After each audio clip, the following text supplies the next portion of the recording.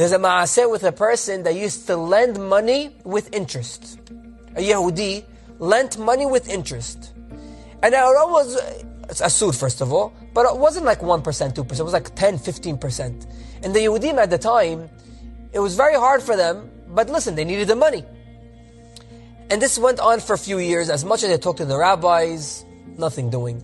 One year this person said, I'm raising my prices from 15% to 20%. If you don't like it, return the money, don't borrow from me anymore. I can't lend to you. Now the community, the kahal says, we got to go to the rabbi. The rabbi's got to do something with it. So they go to the rabbi, and the rabbi says, okay, I'll try to do something. I'll have a meeting with him. The next day, one of the ashirim of the town passed away. And the rabbi says, oh, now in the levaya, in the hesped, in the eulogy of this ashir, I can really give it to the lender that's lending with interest. So he calls the whole community, he calls the whole everybody to the shul. They sit in the shul and the rabbi stands up. Nobody takes money with them when they pass away. What does a person leave in the end of the day after 120 years? Money means nothing. Why is a person running after money? Money is worthless. And the rabbi, with his peripheral vision, he's seeing that the guy that lends money is doing like this. You know, like the words of the rabbi really got to him. He's like, wow, really.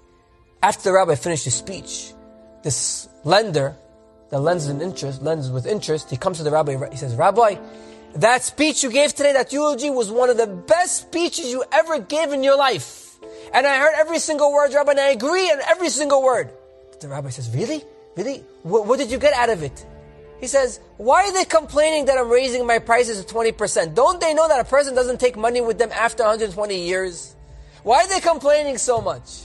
It means he heard it also. But the message wasn't getting through. The message wasn't penetrating him. Hey, the rabbi's message was, if I'm telling it to you, you have to hear it. You know how many times we go to class and we hear it and we say to ourselves, yeah, I know somebody like that. Yeah, exactly. This whole speech, let me wait. Let's just wait. Let me go tell him exactly what I heard in the class. No. If you went to class, that means it's to you. You have to take that message. If you heard it, if you came, you attended, or you heard it on Torah Anytime, or J-Root, or all the different venues, or all the different platforms, if you heard this specific speech, that means Hashem wants something from you. Hashem wants you to change your life.